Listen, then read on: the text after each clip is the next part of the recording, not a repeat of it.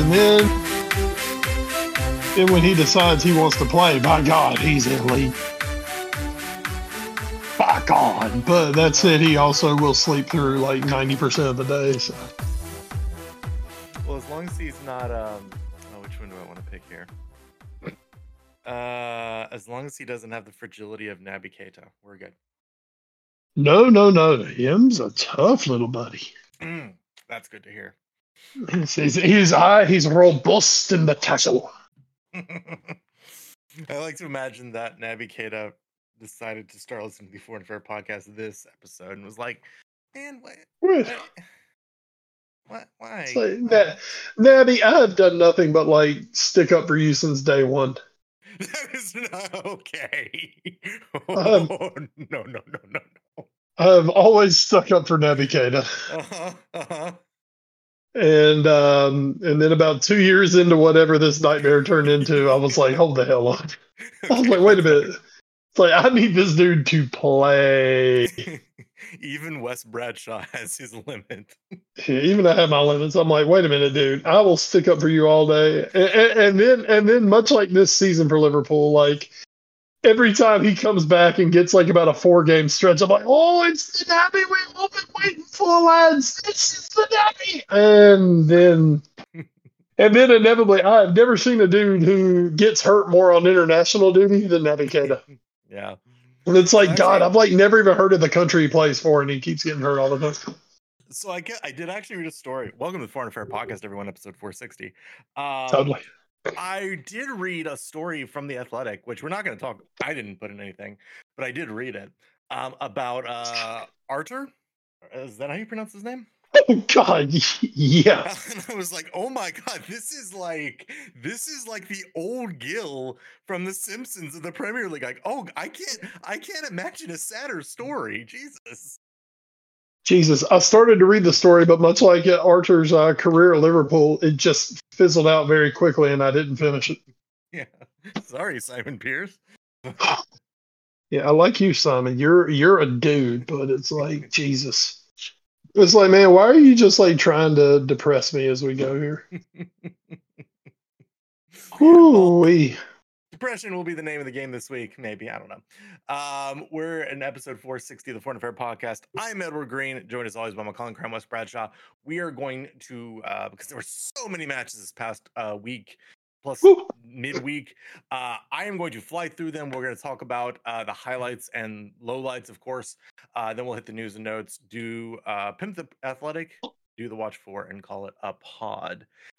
So again, I'm going to run through these super fast because there are so many matches. This starts back on April 21st, if I can get that out. Arsenal, Southampton drew 3-3. Arsenal needing 2 goals in the final 5 minutes of the match to even get the draw against Southampton, which may have potentially ended the title race right then and there. But that was Arsenal's 3rd draw in a row up to that point. Fulham beat Leeds 2-1 in what could have been a very big win for Leeds, not able to capitalize there. Suddenly, top half of the table battle between Brentford and Aston Villa ends 1-1 after Ivan Toney's goal is answered by Douglas Luiz with a few minutes left in the match. Palace and Everton drew 0-0 because, of course, they did. Leicester, a genuinely big win over Wolves, 2-1. Wolves look like they're in about safety, but Leicester desperately needs every 3 points they can get. Liverpool, comeback victory over Nottingham Forest after giving up. Actually, sorry, not a comeback victory. They were actually leading or equal the whole way until Mo Salah's 70th minute goal gave Liverpool the win in that one for good. West Ham, suddenly surging West Ham beats Bournemouth 4-0. Newcastle, 6-1 over Tottenham. I got their second manager fired of the season. I have thoughts on this. I'm sure we'll talk about this, but it is what it is. I will simply lead with this. Not the most embarrassing loss for Spurs at Newcastle in the last 10 years. That's all I'm going to say. Make of that what you will. Wolves 2-0 over Crystal Palace. Again, both these teams are probably now safe. So Wolves pretty much guaranteed to stay up now. Aston Villa continues their big streak, though. 1-0 winners over Fulham. And they are making a legitimate shot to get into European football next year. Leeds and Leicester drew 1-1. This was a match where both teams probably needed all 3 points, but at least they do stay in contention to stay up next year by splitting the points there. Nottingham Forest, big win for them, scoring 3 unanswered goals, with 2 of them coming in the second half to beat Brighton and Hove 3-1.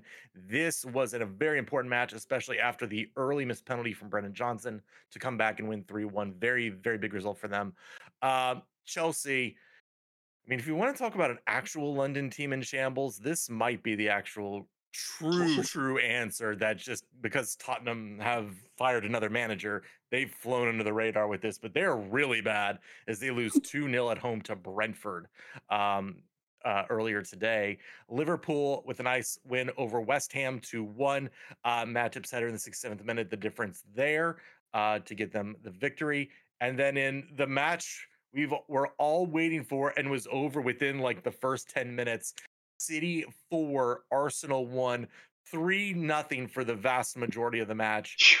City thoroughly dominant. And I'm imagine because that's probably where we'll lead off with.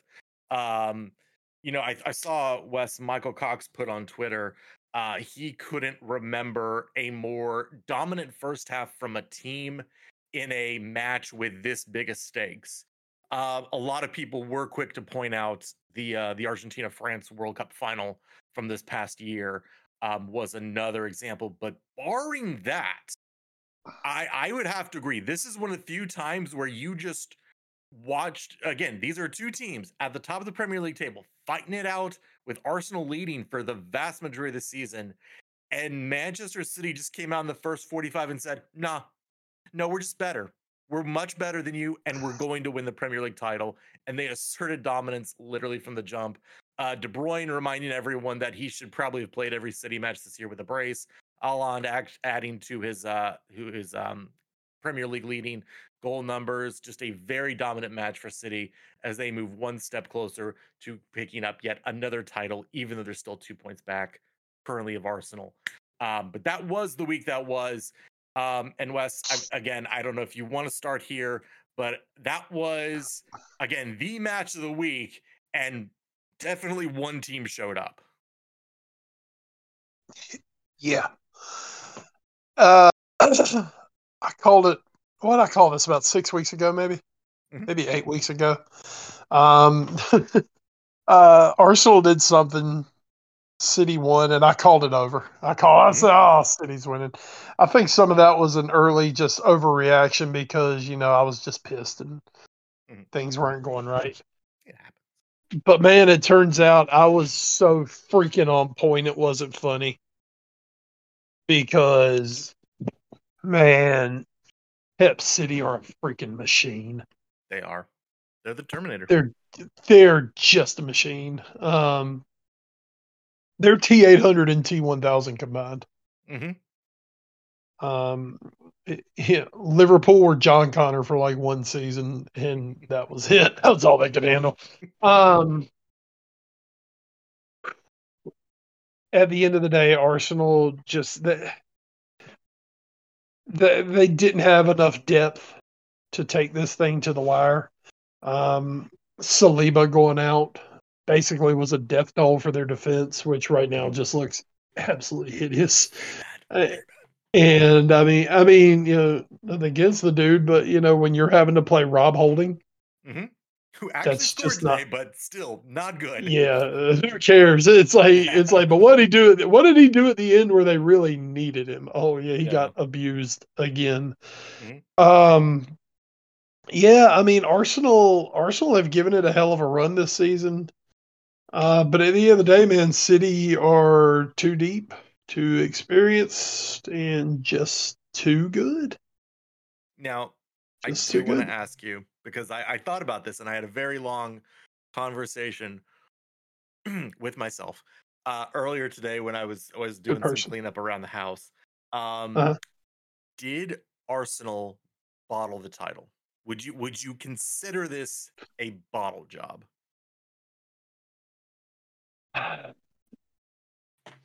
I'm going to give Arsenal a pass on this and not call it a bottle job. Okay.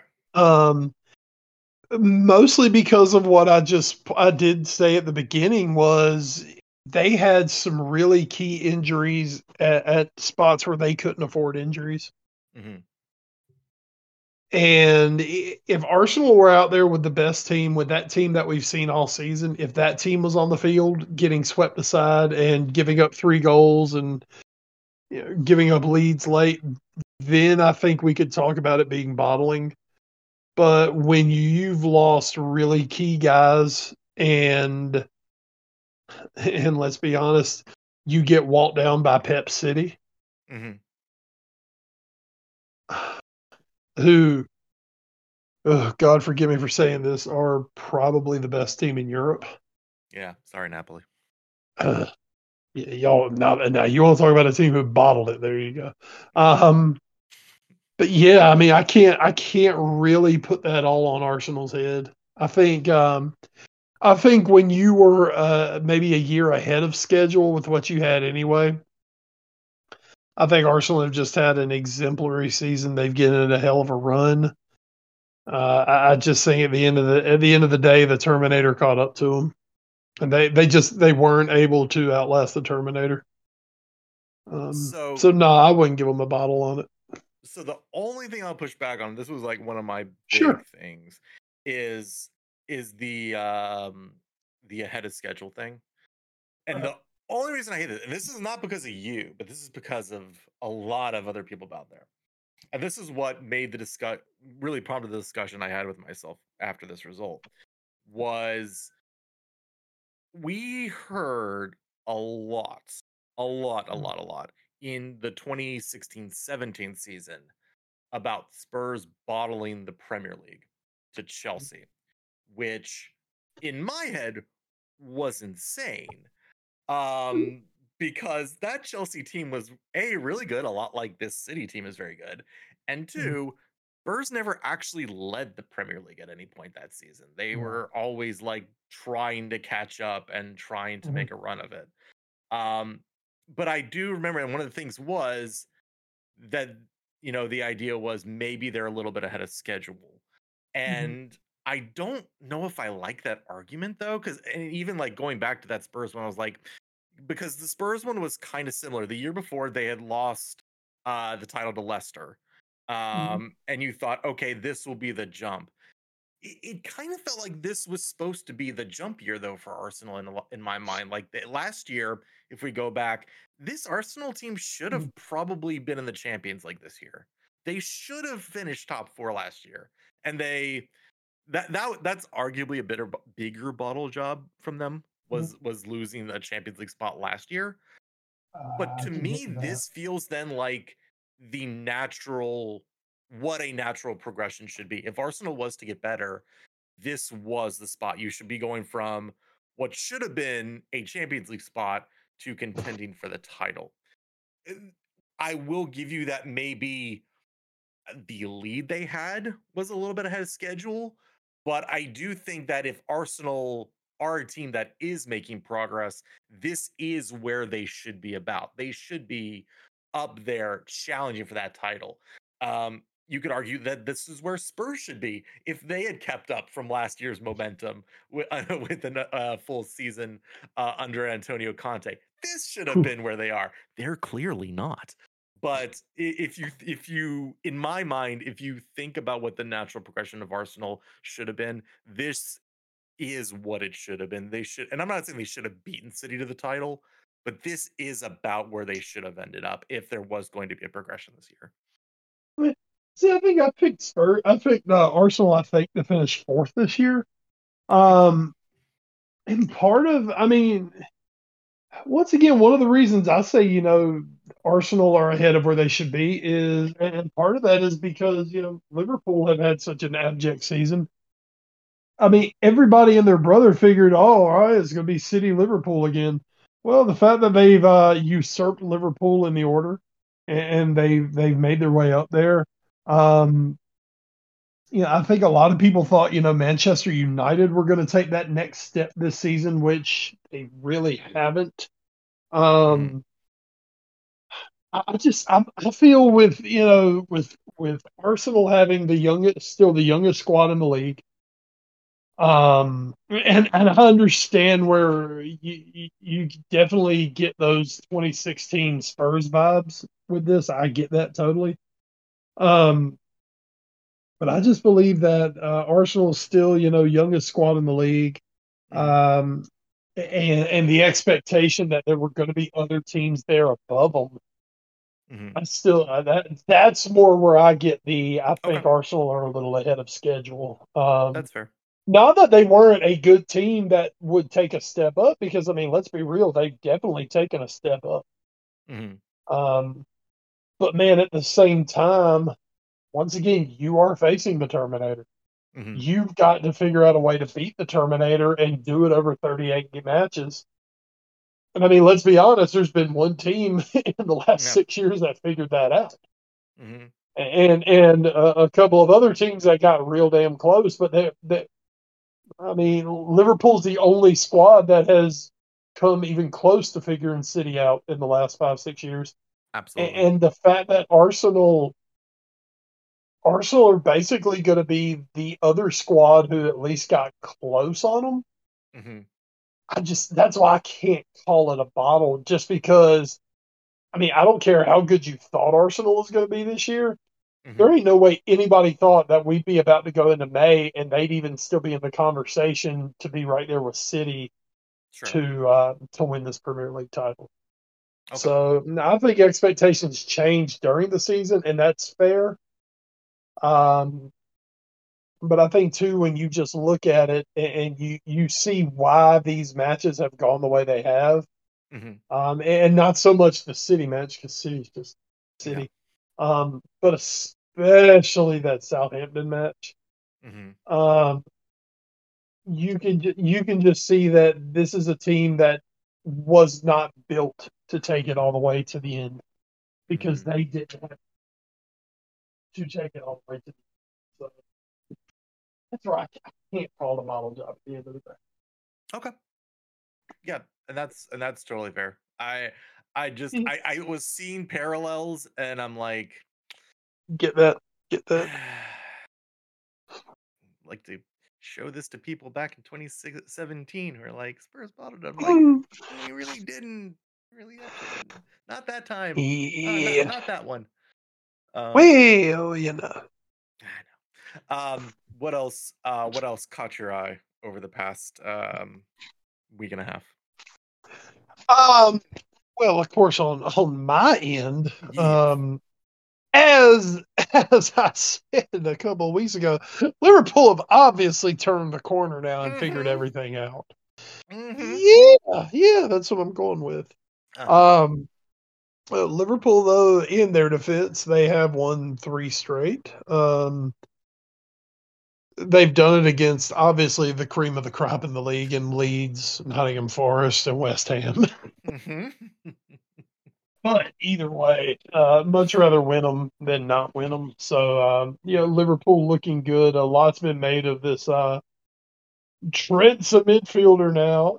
Yeah, we'll kind of see. I'm obviously optimistic as a fan that, man, maybe we've really found something here.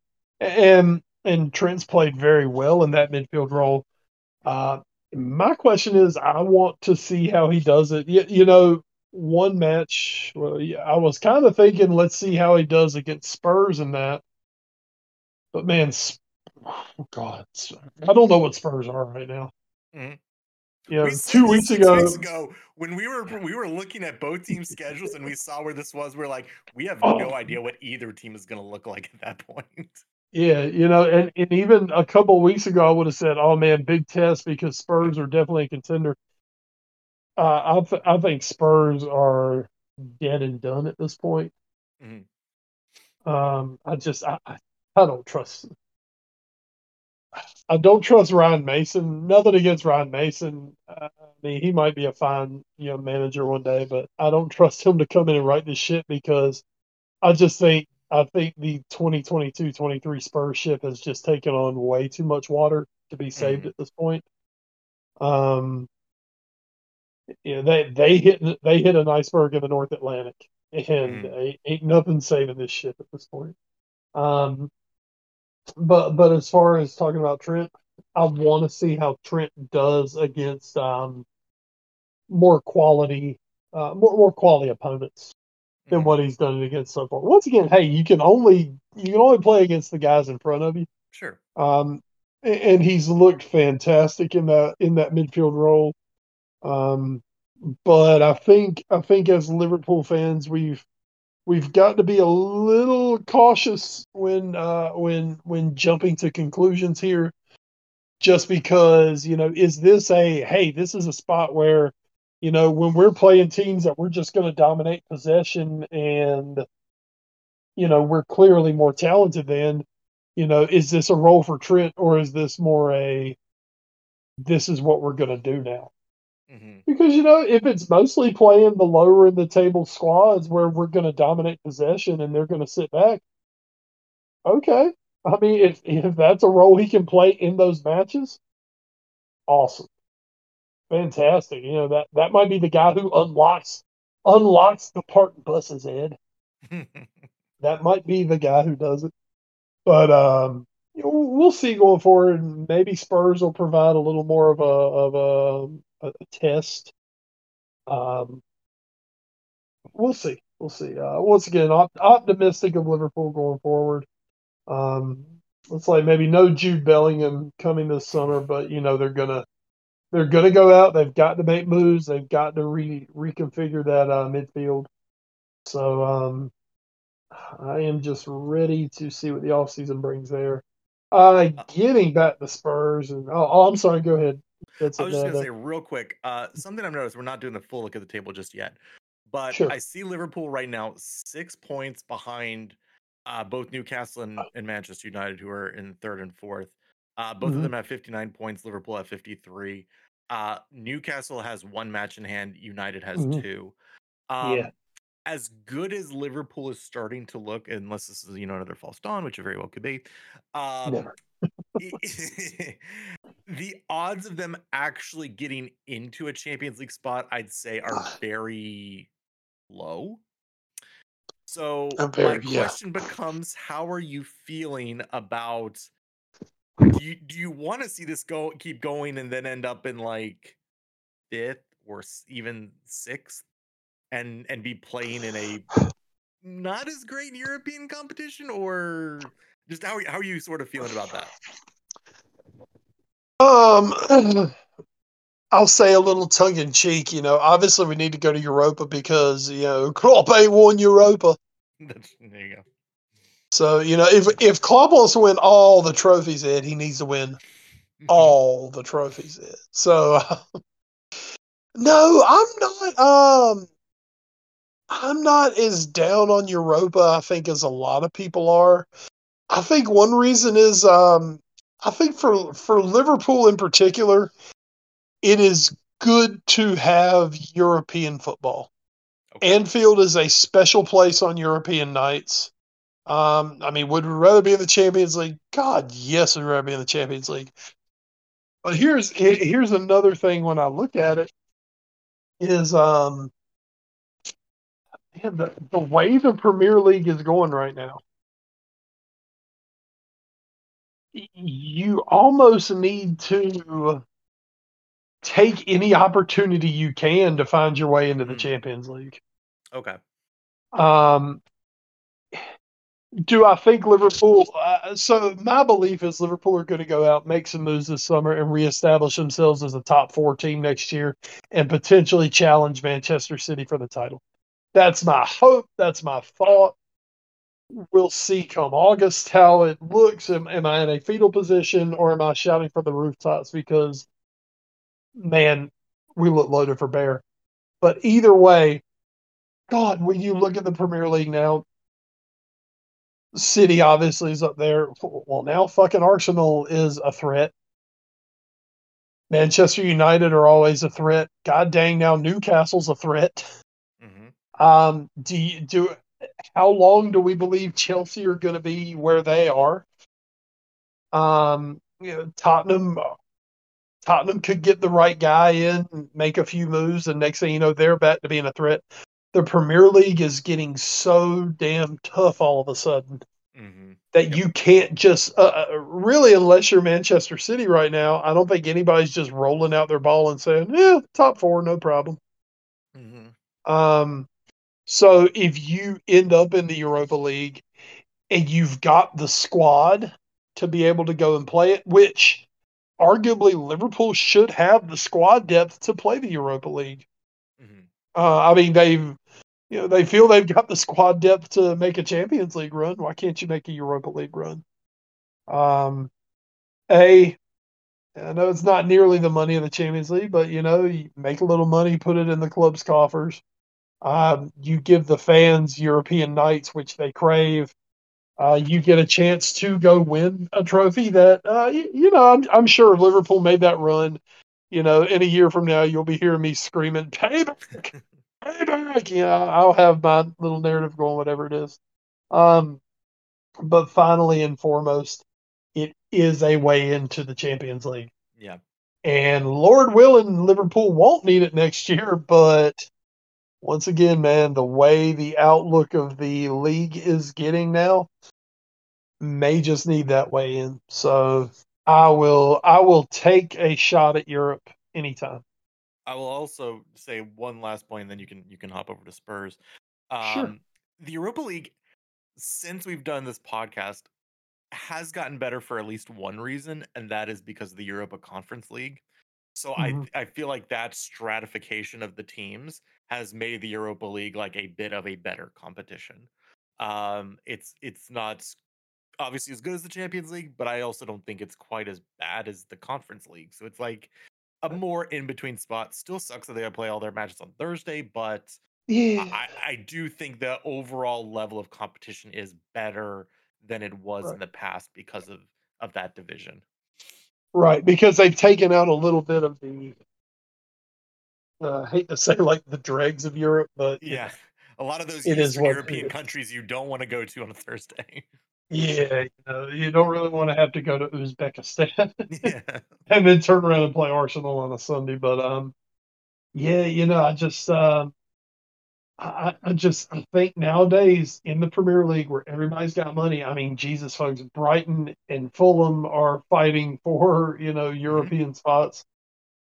If there is an avenue to get yourself back into the Champions League, even if it's definitely not an easy avenue, I just think Liverpool would fancy themselves like, hey, you know what? We can go win this. And we find ourselves in a top four battle come April. And if we find ourselves in a spot where, man, maybe we need to put all our eggs in this basket, at least be in the position to do it. Yeah, I got Yeah. So I'll tell you, bring on my Thursday, Sundays. it. So yeah. And just talking about Spurs. I mean, I don't want to be the latest pundit to pile on to Tottenham Hotspur, but I almost feel I have to a little bit. Man, it has been an absolute roller coaster ride this year for Spurs in general. Yep. And man, the last few weeks are that point where you kind of got to the top and you teetered for just a second, and you can see the whole park, and you're like, I can see our way into Europe. Oh my God, top four, and whoosh, Spurs are on a serious downward decline at this moment. Um, they have let the second manager go, which honestly, what was his name? Stellini. Stellini. I'm sorry. Uh, it still kind of baffles me that they put Stellini in charge to start with. I mean, Conte, it was untenable with Conte. Well, then let's keep his best friend slash assistant. What the hell is wrong with y'all? Stellini was nice, obviously. That's clearly what happened. God almighty. I mean, that just made no freaking sense at all. It's like if you and your wife are getting a divorce and your wife moves out, but her sister stays in the house. It's like, wait, why? I don't care if she was there when the other one was there. She's got to go too, you know. Um, I'm not sold on Ryan Mason. I mean, we've seen him manage. He ain't nothing special. But I would have just, if you had to make a move, just go with him and let him at least be a steadying influence. Right. Instead, I think you wasted about a month with Stellini, and I think it's done irrevocable. There's my word. Hmm. Damage to Spurs' chances going forward. Um, yeah, I think there's a lot of soul searching to do in still unnamed Tottenham Hotspur Stadium's dressing room, and a lot of those guys who have been pointing fingers, they need to look in the mirror and point that finger because that's where a lot of it has come from this year. And I'm not talking about your Harry Kanes of the world. I'm not talking about the guys who go out there and kill themselves every single match for the badge. Hmm. I think there's some rot at Tottenham right now. I think this summer is absolutely crucial for them. And boy, I hate to say too, I don't trust Daniel Levy to do what needs to be done. Hmm. It's just, I mean, where is his past of doing what he needs to do? Uh, it's a really big managerial appointment coming up. Um, I think they need to figure that out sooner than later Oh yeah. and have their plan ready for when the off season kicks in. They need to hit the ground running. Um, because we just talked about with Liverpool, it ain't getting no easier to get in that top four. Hmm. And Tottenham are looking up at every team that I just mentioned. And now, even right now, they're looking up at Liverpool. Somehow, as terrible as Liverpool season has gone, they're level on points with Spurs, and they've got the lead in goal differential. And Spurs have done such a good job of making themselves relevant again in the last decade. And sadly, they could be teetering on falling out of that upper echelon of teams if they can't not get themselves straight here. Hmm. So Mhm. I think the most frustrating part for me is, and again, I'm just a dude here in America. I don't know what's going on in the boardroom. I don't know what, I don't have scouting reports on coaches. I don't know what their list even really looks like, even though we've heard a bunch of reports. I don't know what the fix is for Tottenham. I don't know, because it was like, oh, you just need a couple of world class, you know, defenders, and you need to move on from Hugo, and do this, and then you need to bring in a progressive, attacking manager, and do this and this, and I'm just like, one, you're not gonna be able to do all that in one window. You can't. And two, does this actually fix anything? And who do you want to go after? Do you want to go after Nagelsmann? Do you want to go after Luis Enrique, who I think is a very good manager, but I don't think is going to do that at Tottenham? Do you go with a more sort of unproven person like Pochettino was a little bit before he came to Spurs? Um, who do you go with? And then you have to start looking at your players. Like, Youngman's Son has not been very good this year, but he's been very Mhm. good for a lot of years. So the question you have to answer if you're Spurs is this is this the slow decline of Youngman's Son happening, or was this just a Mhm. really shitty year for this team, and he's going to bounce back? Uh, I think similarly with Dejan Kulishevsky, who was like predicted to be a breakout star this year, Mhm. is and he looks like he's regressed from when he came over to Spurs. Is this his natural state, or is he going to bounce back? That's the hardest part for me when evaluating people, is like, was the Conte and whatever other bullshit is going on right now at the club situation bad and led to this poor play, or is just how the players are now? That's a really tough thing, I think, from a scouting and transfer perspective. What is Tottenham going to do? And then they brought in this dude from Manchester City's Australian division, who's, I think his name is Scott Mann. to not be a director of football, but be like in there and helping out stuff. A lot of people like that move. Sure, I don't know. Great. I am at a loss. I feel like for a lot of years, Spurs and other teams, we've been able to somewhat identify like, oh, if you do this or these two or three things, you should be a lot better. If these two or three players bounce back, things should be better. I don't have a roadmap for how Spurs get better. And that to me is the most frustrating part about all this as a fan.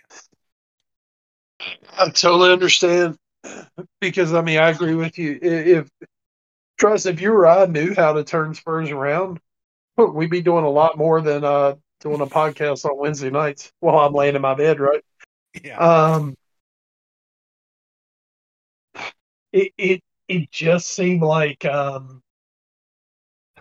Tottenham when they fired Pochettino, they got away from what made them special. Mm-hmm. And suddenly they got caught trying to go hire the big man, the big brash manager, Mm-hmm.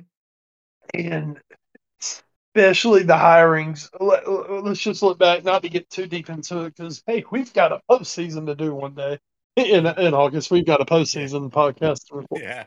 Um, the hiring initially of Jose Mourinho, and then like doubling down and hiring Conte because we know what those managers are. Mm-hmm. Those are finisher managers. They burn bright and they burn out. There's nothing long term about those two guys. Mm-hmm. And I think Daniel Levy looked at it like, oh God, Pochettino, Pochettino, it may have been time for him to move on. Mm-hmm. They might have done it a hair early, but at the same time, you can say, you know what, it was time for a new voice in that locker room. I really think though that Levy may have gotten caught up in, oh, well, I need to go to get a name, Mm-hmm. and he went for the finisher in Mourinho, and that Spurs team was they weren't in a finish mode, they were more in a ooh, we're evolving mode, Mm-hmm. and Mourinho don't do evolution. Nope. And then when they couldn't get their first like 7 choices in, they ended up with Nuno, which was, I mean, nothing against Nuno. We've seen him be a good manager at Wolves Mm-hmm. and apparently in Portugal, but I mean, what the hell were Spurs doing hiring Nuno? Mm-hmm. It's almost like they look and they're like, oh, we can't get whoever it is we want. We need somebody with Premier League experience. Why? Because I don't know, somebody said it in a meeting. And they hired Nuno because, oh well, he had a good season with Wolves. He knows his way around the Premier League. That was not what they needed. That set them back. Conte has set them back, and right now Spurs are almost like a poor man's Chelsea, Mm-hmm. where we've seen this with Chelsea in the past, where shit, you just went through like a bunch of managers really quick, and now you've got a team that has been built parts of it by like each of the last 3 managers. Mm-hmm. And now you're gonna ask somebody to come in and work miracles for you. Um, Tottenham need a refreshing of this squad. There are good young pieces in there to build that next evolution with. But Tottenham need to rebuild that squad. And that might even have to lead to the unthinkable of unthinkables, and that's selling Harry Kane to help fund it. Mm-hmm. Yeah. Because I believe after this year he can be a free agent. Mm-hmm. I Yeah, it's 1 more mean, year. yeah, your Spurs are not in a position to go and win the league or to go and really win trophies right now. I think Spurs need to start a build. They need to find A, the right manager, and B, they need to they need to decide how they're going to take that next step. But right now Tottenham are a little bit of this, a little bit of that, and a dash of this on top, and they think they got a stew, but they ain't got no stew. No stew. They got no stew for you. they got they got something gross in the pot right now, and unfortunately, it is permeating. It's permeating Spurs right now. Yeah, it is. I think Tottenham's entire summer transfer window is going to be the second biggest story this summer outside of the Jude Bellingham saga. I think those two are at least to me going to be the two biggest stories of what happens. And I completely agree with you that Spurs, like, you hate to say don't rush it, but you're right. They do have to make a decision very quickly once the season ends and get someone in there immediately so that they can have some control over how the transfer window goes, and they can bring in people that will help the next manager's vision. So Yeah. we'll see. We'll see. Um Oh, yeah, what um so as we look ahead, not to the summer, but just to like this next week in the Premier League. Um since we are recording this on Wednesday, the Thursday matches haven't happened yet, which includes Everton versus Newcastle, Southampton versus Bournemouth, and Spurs versus United. Hey, last time, and I'm not even gonna make that joke. Anyway, Saturday. That's how we ended up with content. Saturday, 7:30 a.m. Palace versus West Ham, two teams that are now relatively safe in the Premier League, so should be an interesting match. Hope to see them just go all out. At 10 a.m. you have Brentford versus Forest and Brighton versus Wolves. On Sunday, that's the main match day.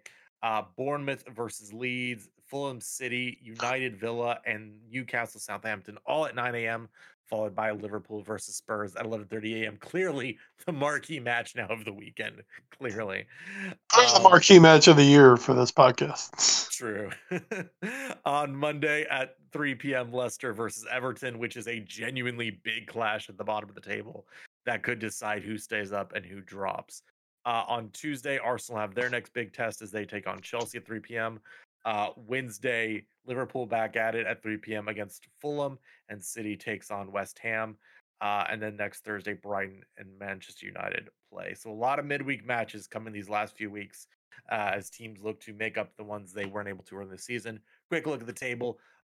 Arsenal on top, still with 2 points over City, but City have 2 matches in hand, so they are now very, very much in control of their own destiny.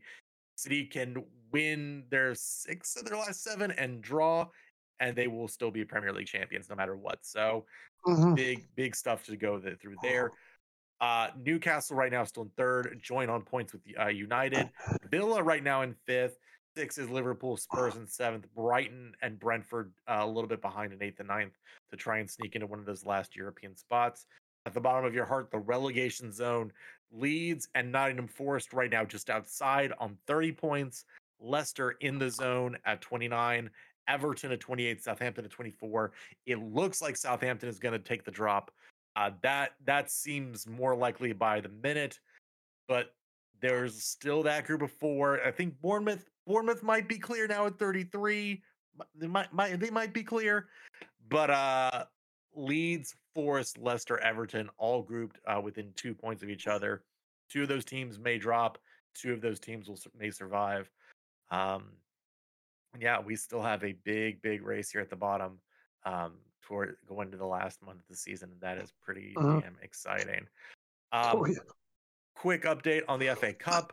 Manchester City did beat Sheffield United this weekend 3-0. City are just in full Terminator mode and sweeping every single team aside, especially a championship side like Sheffield United. And Manchester United beat Brighton Hove on penalties 7-6 after a 0-0 draw through added extra time. So it'll be a Manchester derby in the FA Cup final this June. And then to round out our match talk, because we didn't get to talk about this last week, the Champions League semifinals are now set. Real Madrid cruised to a 2-0 victory over Chelsea. So they went through, I believe, 5-0 on aggregate. Napoli was able to get a late goal against Milan, but it wasn't enough as they fall on aggregate 2-1. So AC Milan will be heading to the semifinal. Uh, Bayern Munich was able to get a goal against Man City, but they needed way more before then, as they fell 4-1 on aggregate. And Inter Benfica did play to a 3-3 draw, but Inter goes through on 5-3 aggregate. A couple of those Benfica goals going late on. So it will be Wes and all Milan semifinal on one side as AC Milan and Inter take over on May 10th. And the day before, Real Madrid and Manchester City will be facing off in the first leg of the other semifinal. Um, I know we wished, Napoli had gone through. Benfica would have been a cool story. Unfortunately, neither one of those happened. But hey, these are the four teams we have. Still some cool storylines.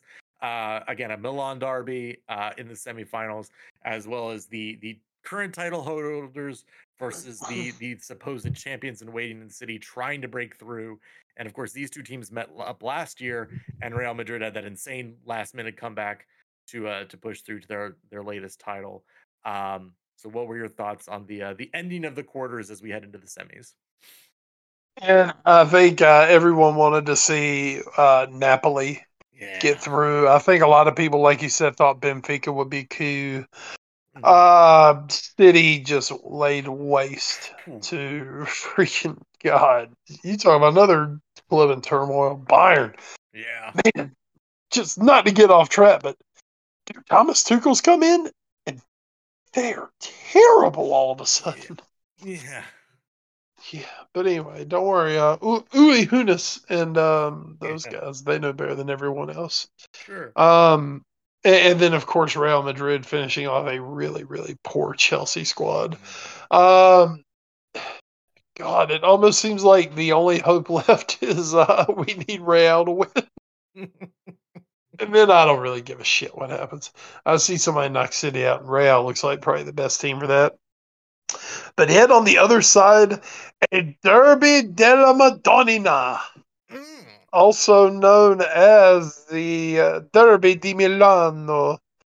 Um, AC Milan, Inter Milan meeting for the first time ever in the semifinals of the tournament. You can't be no closer to each other. Those two share a stadium. Mm.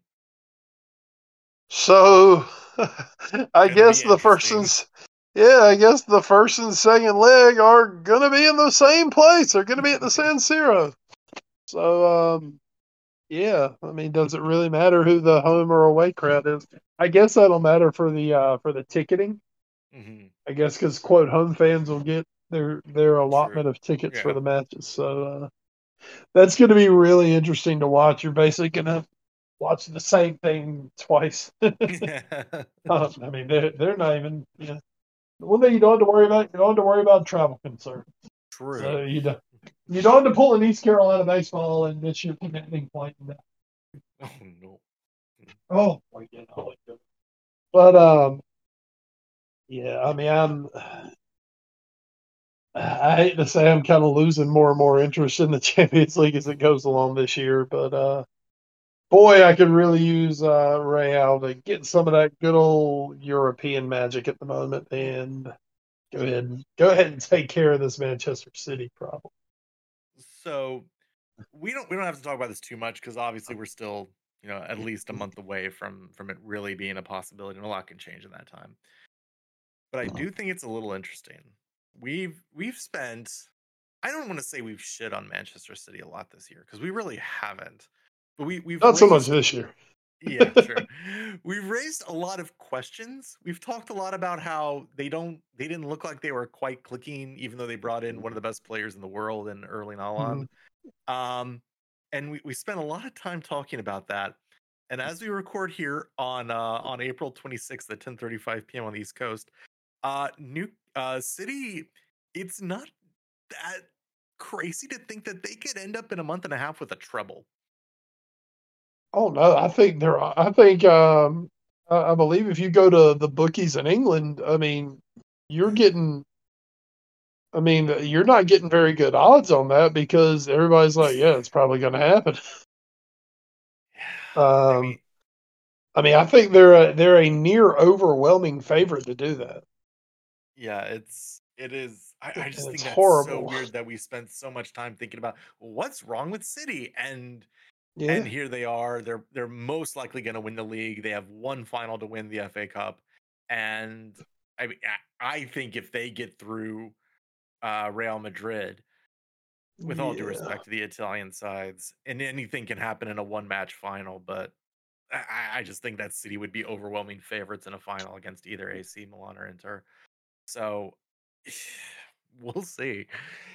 That is that is something really interesting. As we when as we're talking, as I'm taking my notes on what we're going to talk about in our August season in review, this is something I think that will be brought up a little bit depending on how City finishes off. Um, Speaking of the Champions League, this is rearing its ugly head again. Um, I guess, and he Alexander Seferin, UEFA president, went on the Men in Blazers podcast this week and talked with Raj Bennett. And it's great. You should go listen to it. Not because he said a lot of great things, but because it's good to hear about what these insane megalomaniac people are thinking. Um, this is once again being brought up. The idea of the Champions League final being played in America, potentially because in 2025 is how far they have it spread out now. Next year, and I forgot, next year it will actually be in London, and then the year after that it will be at the Allianz in Germany.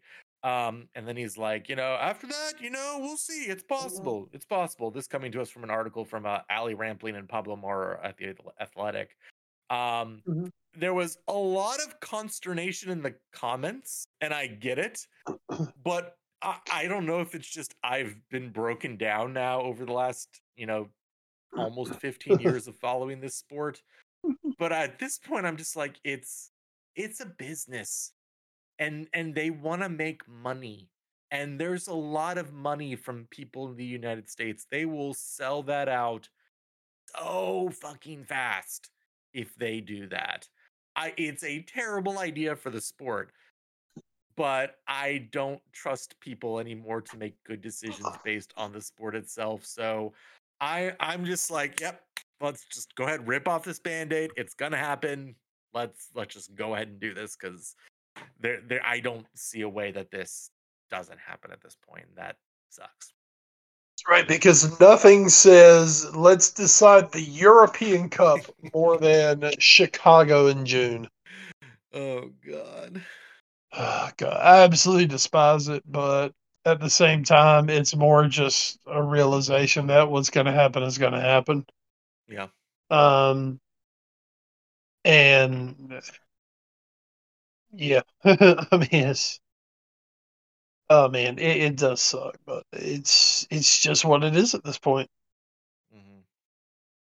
I mean, you look at something else there. Seferin said, which shocked me actually, is that our Euro 2020 finals was watched by more people in the United States than NBA finals. Okay, and that's What cool, they damn do. What but they like, damn do. I just, I mean, if you're Uh, going to do any match, I understand you doing the final because that's already supposed to be at a neutral site. So yeah, I get that, and like you wouldn't want to see like a group stage match or even like a quarterfinals or something be in America because that would make completely no fucking sense. This at least you're like, okay, yeah, that it's at a neutral site. I understand, but man, that still yeah, sucks. it's a Like, one off. yeah, but like I just, I do think about like all those people, as bad as it was, all the Liverpool fans who made the trip Hmm. to France last year. I think it was last year. Time means Yes. nothing to me anymore. Um, It just seems like a decade ago. Yes, it was like 11 months ago. So. Yeah, or when Liverpool and Tottenham fans got to be in the same stadium, for Right the in Champions League final, that was Madrid. awesome. Yeah, Yep. and that's not fucking happening if it comes here. And the other thing is, I don't know, like Like, how many actual fans are going to get to be there? Not that people in America can't Mhm. be actual fans, but what I mean is, like, how many of those are going to be like corporate people coming in and getting those kind of seats? So I Oh don't know. yeah. Well, it's just it's kind of like you just said about those people going, man. I've read things in the past. Liverpool have been blessed to have the chance to play many European finals. Mhm. God, I think we're up to maybe 9 that we played now. I can't remember, 9 or 10. What? 6-3. That's not right. I think so. 6-3, or is it 6-4 after last year? Man, I can't remember. I'm kind of like you. Time's kind of throwing me off a little bit. Um, Either way, the whole purpose of it is, half of. I mean, they made an entire movie out of this. One Night in Istanbul. Hmm. Half of the adventure is getting in the caravan and going to the match. Hmm. Because of course in Europe, you're connected by everything. You get across the channel, and buddy, you're in Europe, and you're just going, and you're finding a way there. And these incredible memories that people have made over years of doing this. Now it's like, so you have this whole European campaign, and it's based on, just for example, it's based on, a crazy night in Anfield, or a crazy night in Munich, or Turin, or the San Siro, somewhere like that. Hmm. And then, all right, guys, you've done it. You're in the final, and now you'll be heading to New Jersey to play at MetLife Stadium. Yeah. I'm sorry, what?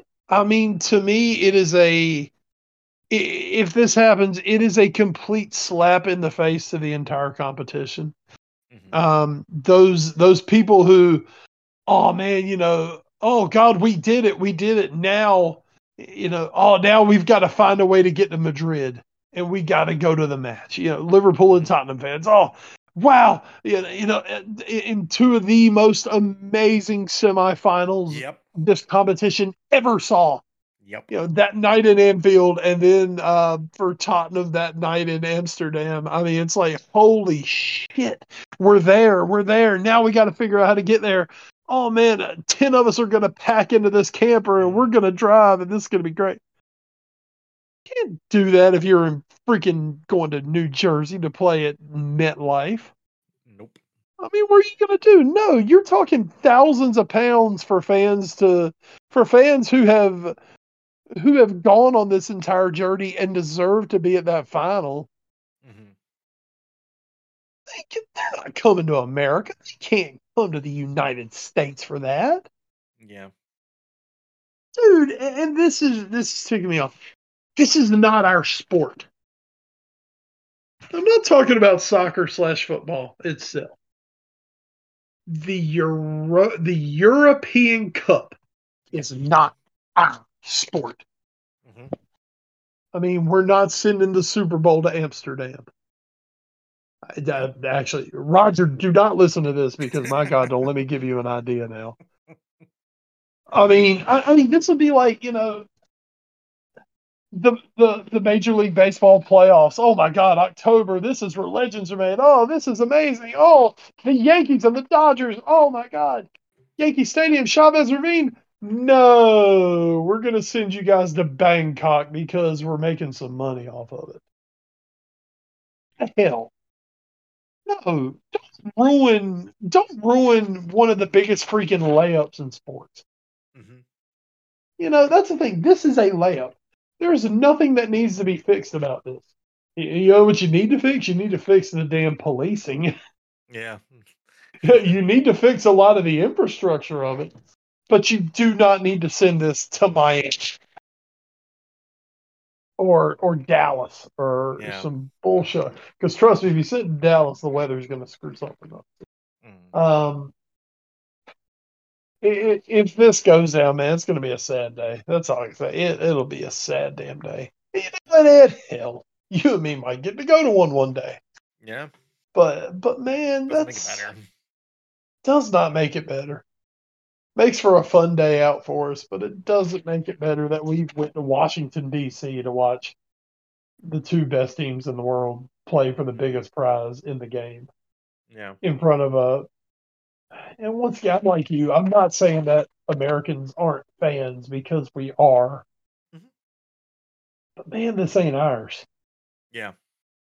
We here in the United States, we get to drop in and enjoy and love what is Europe's.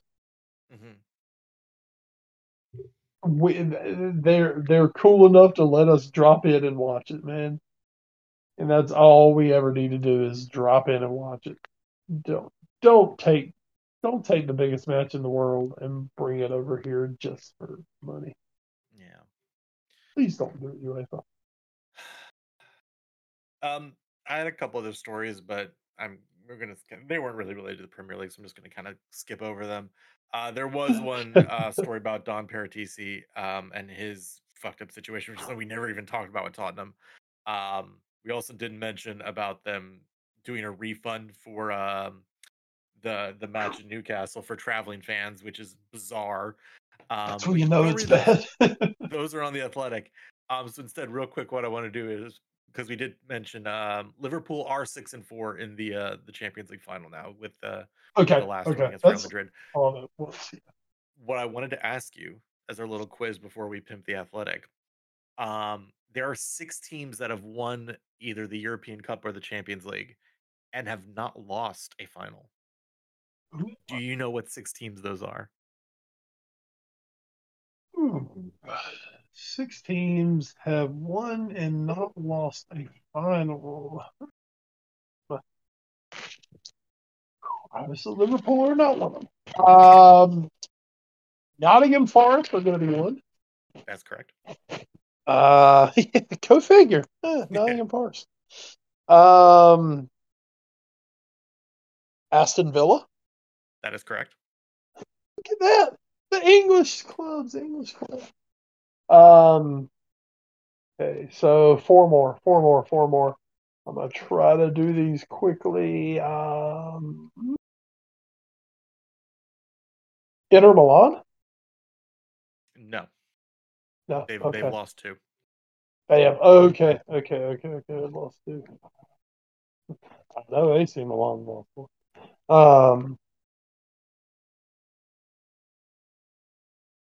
I do the two English clubs because I know my random English history. And you got to tell me the rest. All right. The other Nottingham Forest went 2-0. Yep. Porto also went 2-0, Ooh. winning in 87 and 2004. You did Mm-hmm. get Aston Villa, who went 1-0 with their 80 a win in 82. Feyenoord won the Uh-huh. 1970 European Cup, their only win. PSV Eindhoven won in 88, and that's their only trip to a final. And then Red Star in 91. Belgrade. Yep. Yep, that was their only Yep. one. So And obviously you look around that most all of those happened in a pretty short time period. mhm. There was I don't want to say a lot of upheaval, but a lot of the blue bloods, to Mhm. borrow a phrase from college sports, a lot of the blue bloods of the sport. Um, a lot of them were in a lot of, I guess, turnover and turmoil in that time. Mhm. Your AC Milan's, your Real Madrid's, your Bayern's, your Liverpool's. They were going through a lot of changes during those times. So it kind of opened the door for some really great squads to go in and win the European Cup. Yeah, Um, like just going through the list here, mhm, Hamburger SV out of Germany, which makes me hungry again. They went to 2 European finals in the 80s. And right. Steaua Bucuresti also did that in the 80s. They went to 2 European finals as well, which is mind-boggling to think about today. And then you take those teams, you look at their rosters, and then you start looking at those teams in the earlier part of the '90s and the mid '90s who were winning. Mhm. And man, you start seeing a lot of the same names because suddenly AC Milan got their shit together and Milan started getting guys. And Yeah, the Italian clubs kind of figured it out, and they were like, "Man, we're going to get these really good players out of Europe, and we're going to start winning this competition again." So, yeah, that's a great question. That's a great trivia question. I'm glad I was able to keep my head on and get two of them. You got the important ones, we'll say.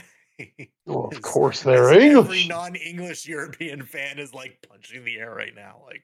Uh, assholes, assholes. All right. Let's do the whole pimping the athletic thing. Let Wes, what have you been reading in this past week that's been good on the athletic? me let me get Any me Deion stories Sanders up. stories in there? Jesus Christ, I was literally about to say Dion is all over this thing because, whoo, Dion. Oh yeah. Um, Mm. yeah, who Dion? Uh, two Dion stories we'll go with. Max Olson on Monday. Colorado's transfer portal exodus. The numbers behind Deion Sanders' extreme roster purge.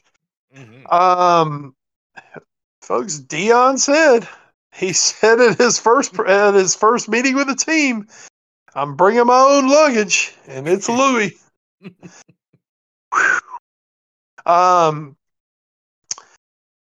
Colorado had 83 scholarship players at the start of the 2022 season. Of those 83, as of Monday night, only 20 were still on the roster.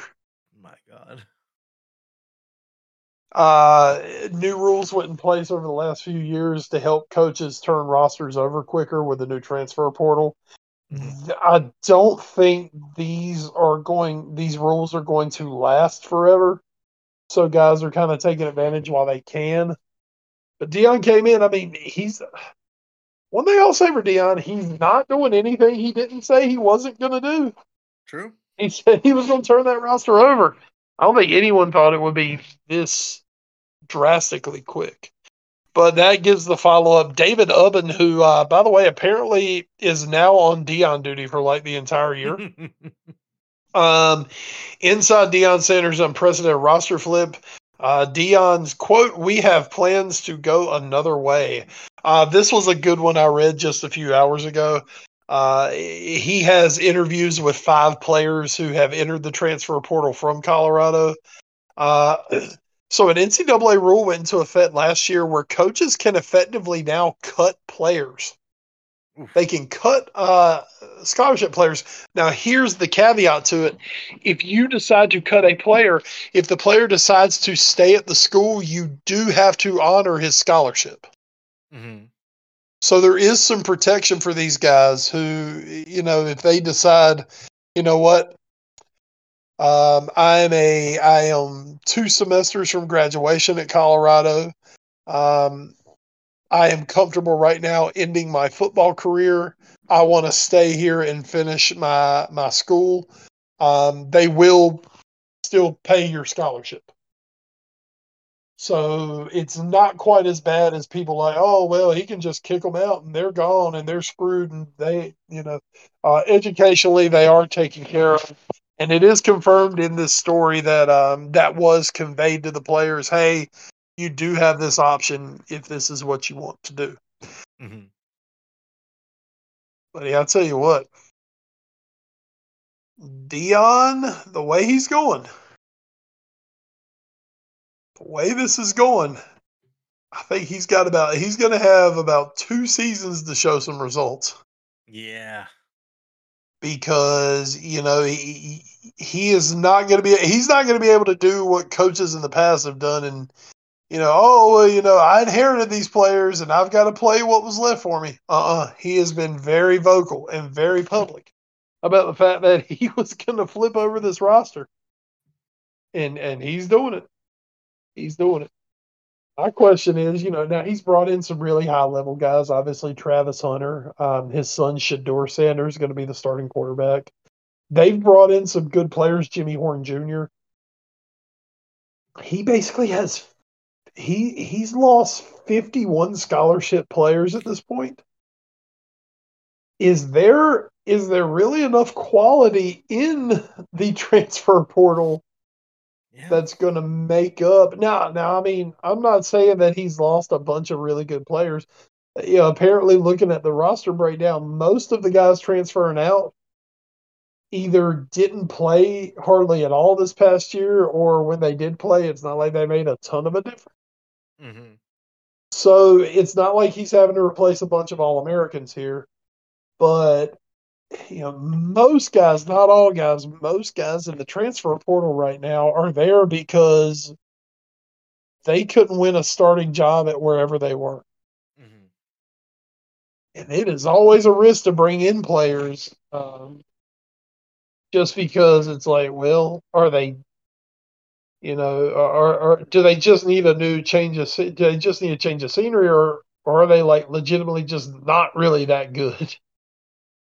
And with the way the transfer portal works, after the spring practice, the spring session of it, it is so fast. I mean, it's like they get like maybe a week and a half to put their names out there. And then, how fast are you trying to fill this roster? It this is going to be, it is going to be absolutely fascinating watching Deion Sanders. I know, I'm sure a bunch of people out there are sick of hearing the name Deion Sanders, but you know what? You're going to hear it a lot over the next year at least, because this is a fascinating case study over, can you really do this? And Mm-hmm. can you do it this way? Can you basically build an entire team just through the transfer portal? Mm-hmm. People were losing their mind. Lincoln Riley took like 10 transfers a year ago, and people were losing their mind about it. They have got 51 out the door. Insanity. Insanity. Um, I got my popcorn ready. Man. So I'll be keeping my eye on prime time. Um, there's some really good stories this week on the Athletic. One I'm just going to mention. Jared Kalinic was basically the number one prospect in baseball a couple years ago. Failed to live up to the initial hype with Seattle.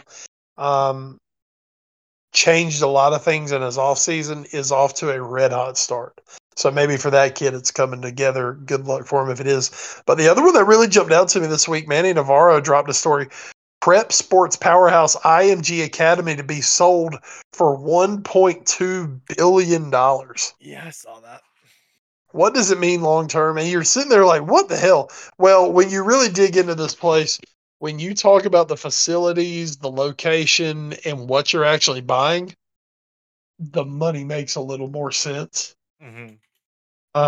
IMG has turned into one of the biggest scholastic entities in the country. It's not just football. I mean, there kids come from all over the country to play multiple sports there, Mm-hmm. to really be able to concentrate on their sport while also getting a really good education. Um, and on the, it's obviously most known for the football, and that's where most eyes are going to be, is how does this affect the football program, and how they're putting out players. It is something I'm going to keep an eye on, because I love the recruiting. I'm into that stuff. I really enjoy it, and this is going to have a really big this is going to have a really big uh, deal on Mm-hmm. recruiting going forward, just because of the wealth of talent that program has attracted over the past decade plus. Mm-hmm. Mm. Yeah, Endeavor's got to pay for WWE somehow. Um, 100%. so getting 1.2 billion for IMG is a pretty good start. Gotta pay Um, Vince McMahon off. um, two stories I had for this week. One by Oliver Kay. Stagnation, fifth season syndrome, and staying afloat in the Premier League. Taking a look at some of the teams like Crystal Palace, who have been there for a while, and just like how hard it actually is for some of these, mid to lower end teams to stay in the Premier League for a prolonged period of time. And not just be sort of the one and dones like we've seen in the past from people like Norwich or Fulham in the past and stuff like that. So very good read from him. And then our boy Evan Drelich talking about the future of MLB TV blackouts. Is an all 30 team streaming service possible? As we continue to get slightly, and I do mean slightly, more clarity on the whole Bally Sports RSN no payment drama bullshit going on. Drellich does go into, um, could MLB do this, and if so, how soon could it be? And the answer, unfortunately, is like not anytime very, very soon. Maybe in a couple years down the line, it could happen. But yeah, the short answer, unfortunately, is at least not this year, or most likely even the next couple. So, but if you want to go, Evan Drellich does his usual amazing job of taking a deep dive into this. Um, maybe again, if Manfred can pull this off, at least he'll have one feather in his cap, and that would be something. All right, so that brings us to the watch for Wes. What have you been watching in the week that was, or the week that will be? And I have 2 words for you. Okay. Cocaine Bear. Uh-huh. How was that? The Academy Awards were established many, many years ago. And Ed, I think when they were established, it was knowing that this movie would one day be made. Mm-hmm.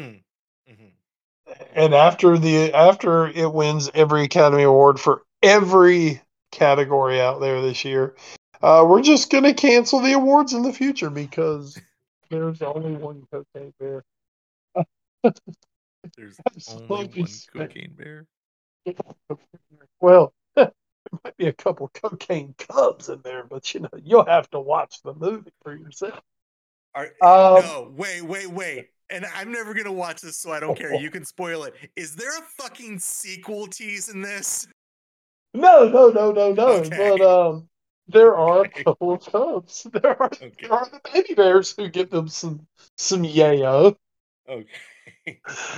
God, I wish there was a fucking sequel. What a spectacular movie this was. I thoroughly enjoyed myself. And it is bloody, it is gory. There are body parts flying all over the place.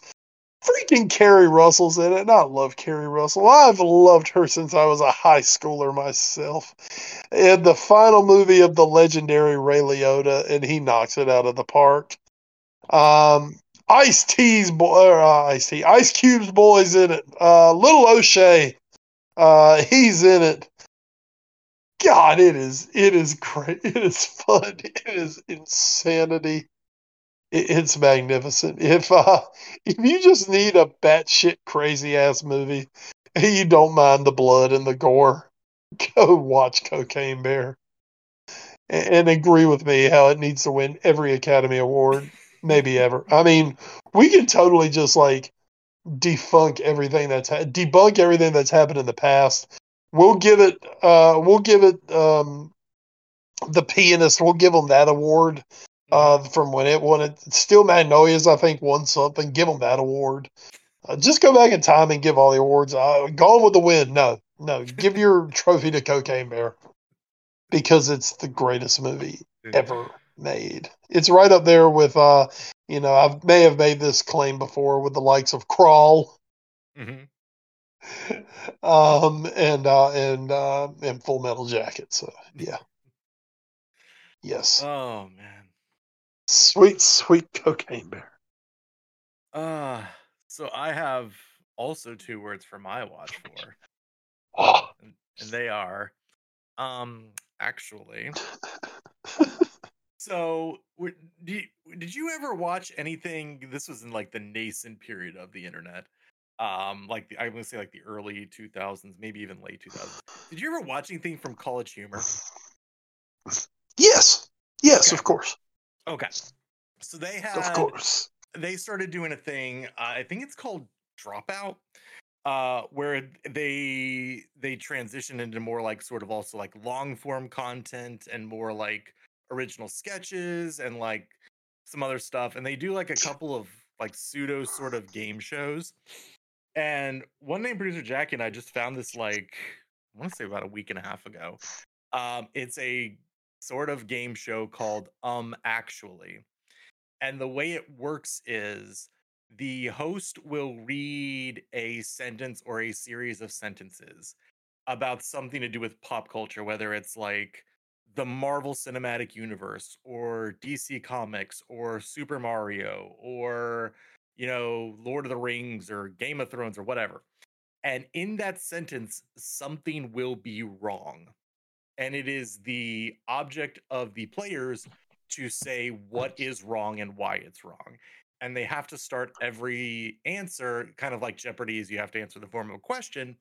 On this show, you have to answer by starting your response with, actually, because this show is all about being that guy. It's all about being that gigantic, pretentious asshole who knows every little thing about their favorite comments. Like, actually, Wolverine is from Canada. He's not from the United States. And just like but like it gets to be some really nitpicky shit. Like, I think one of the questions was like, in the movie and book written by Philip K. Dick, Blade Runner, it's like, actually, the book wasn't called Blade Runner. It was called Do Androids Dream of Electric Sheep? So it's really funny, and it's a lot of people from a lot of the contestants are from College Humor, as well as some like other branches of like internet comedy, like Thomas Middleditch, who was on Silicon Valley and a couple other things. He was in one of the episodes as a contestant. So it's really funny. It's really nerdy, obviously, which is, it's a thing here. And then there's like some cool stuff, and it makes you feel kind of good. Like they had a question like, here's 6 versions of time travel represented, and it's just like what year they go forward or back to. And I'm like, oh yeah, that's Bill and Ted, or oh yeah, that's Groundhog Day. And I'm like, oh my god, I'm a huge fucking nerd. This is great. I'm so glad all this useless knowledge is finally coming in use. Yes. I'm so happy. So it's really good. It's all on YouTube, so it's all free, whatever.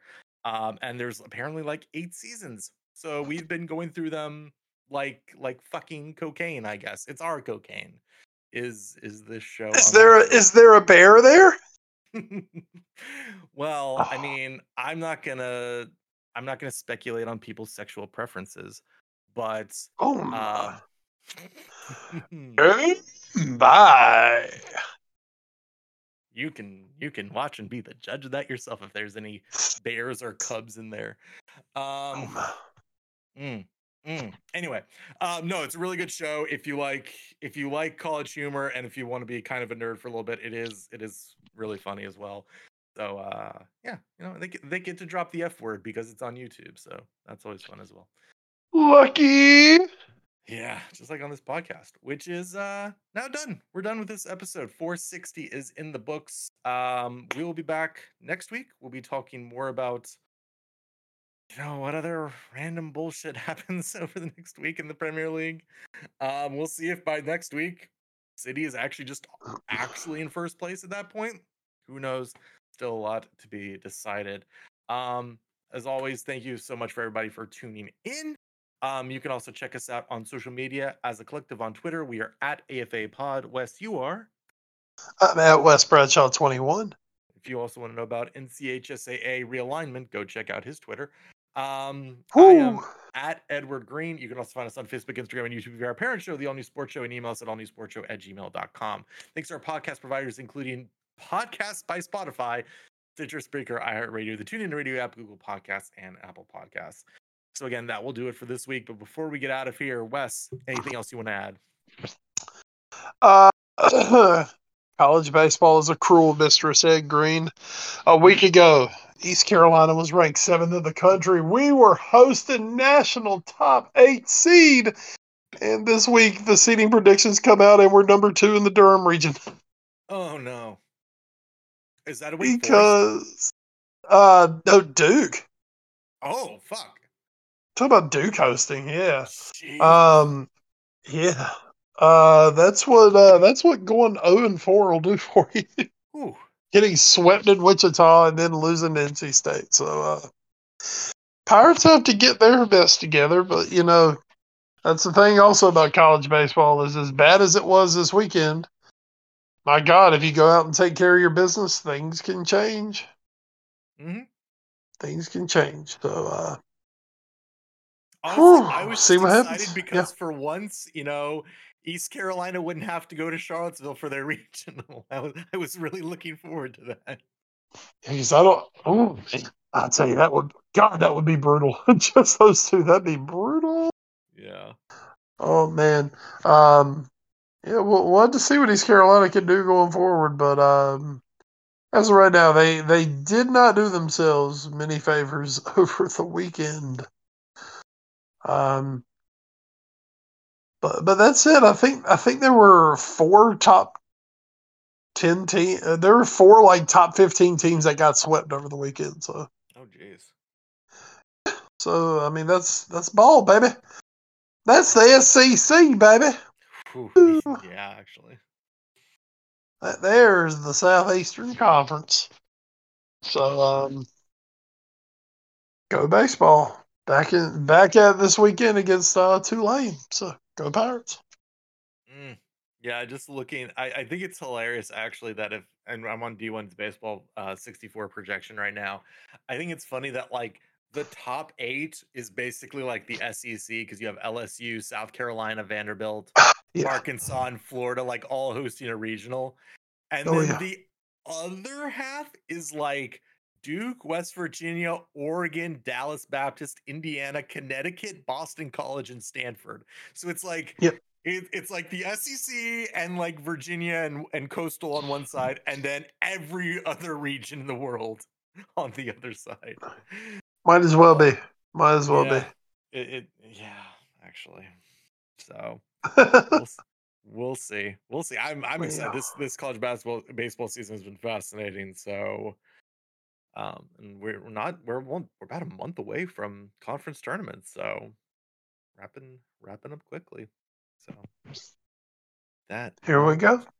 Here we go. That is going to do it for episode 464. My Colin Crime, Wes Bradshaw. I am Edward Green. Thank you so much for joining us this week on the Foreign Affair podcast. And until next time, please stay safe and enjoy the football.